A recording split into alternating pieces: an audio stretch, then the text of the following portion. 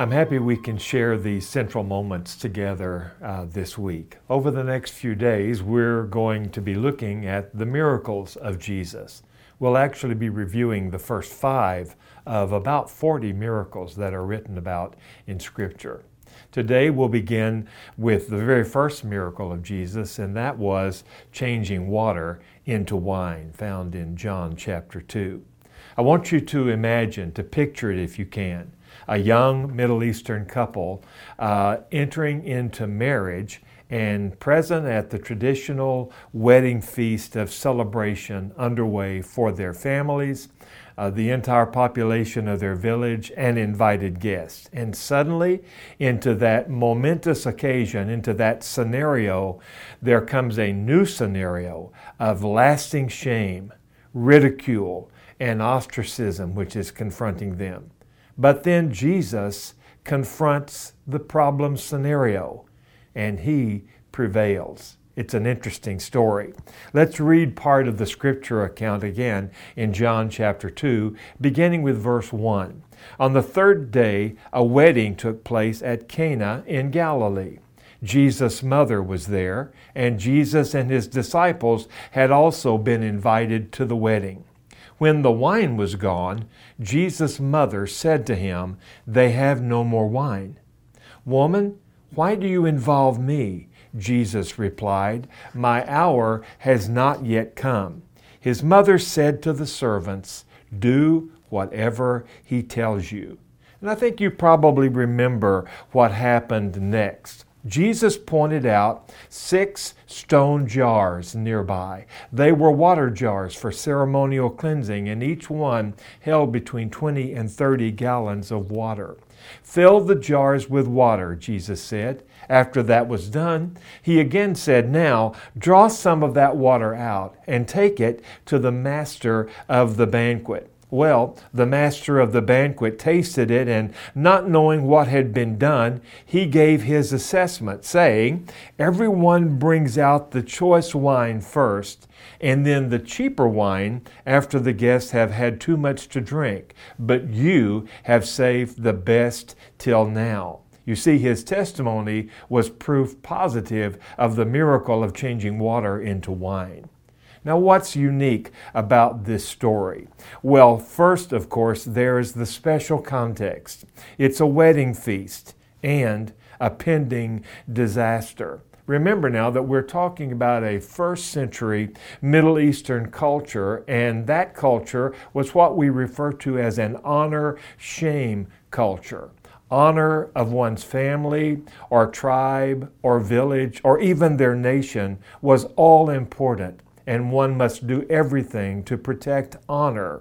Shame or loss of face was anything that would damage that honor.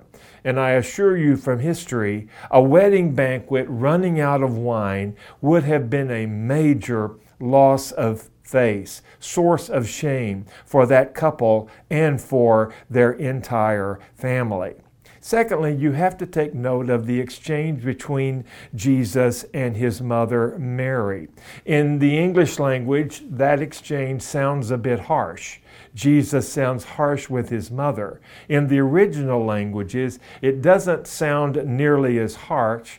We might say Jesus answers his mother in today's vernacular like this: "Mom, I've got this."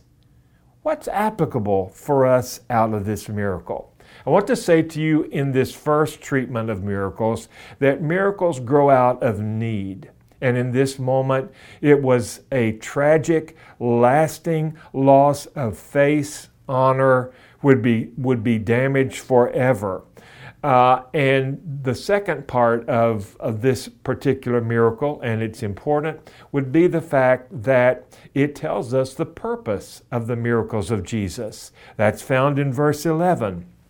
What Jesus did here in Cana of Galilee was the first of the signs, meaning miracles, through which he revealed his glory, and his disciples believed in him. 2 things there. Miracles were intended to reveal God's glory, and miracles should result in believing faith.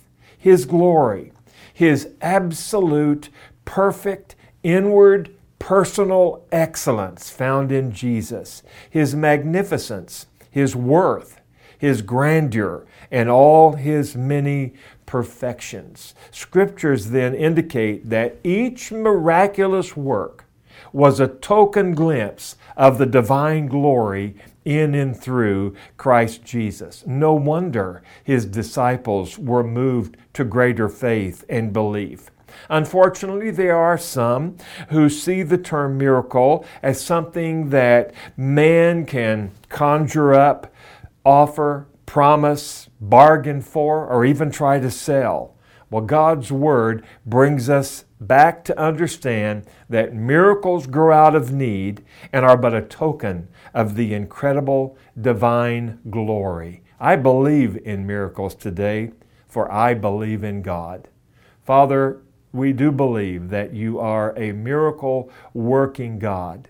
We believe that the miraculous works of Your hand express to us the divine glory, the intent, the majesty, the splendor, the character, the richness of Christ Jesus in our lives. May we today have faith to believe in Your miraculous working power because of the miracle of grace that You have worked in each of our lives. In Your name we pray.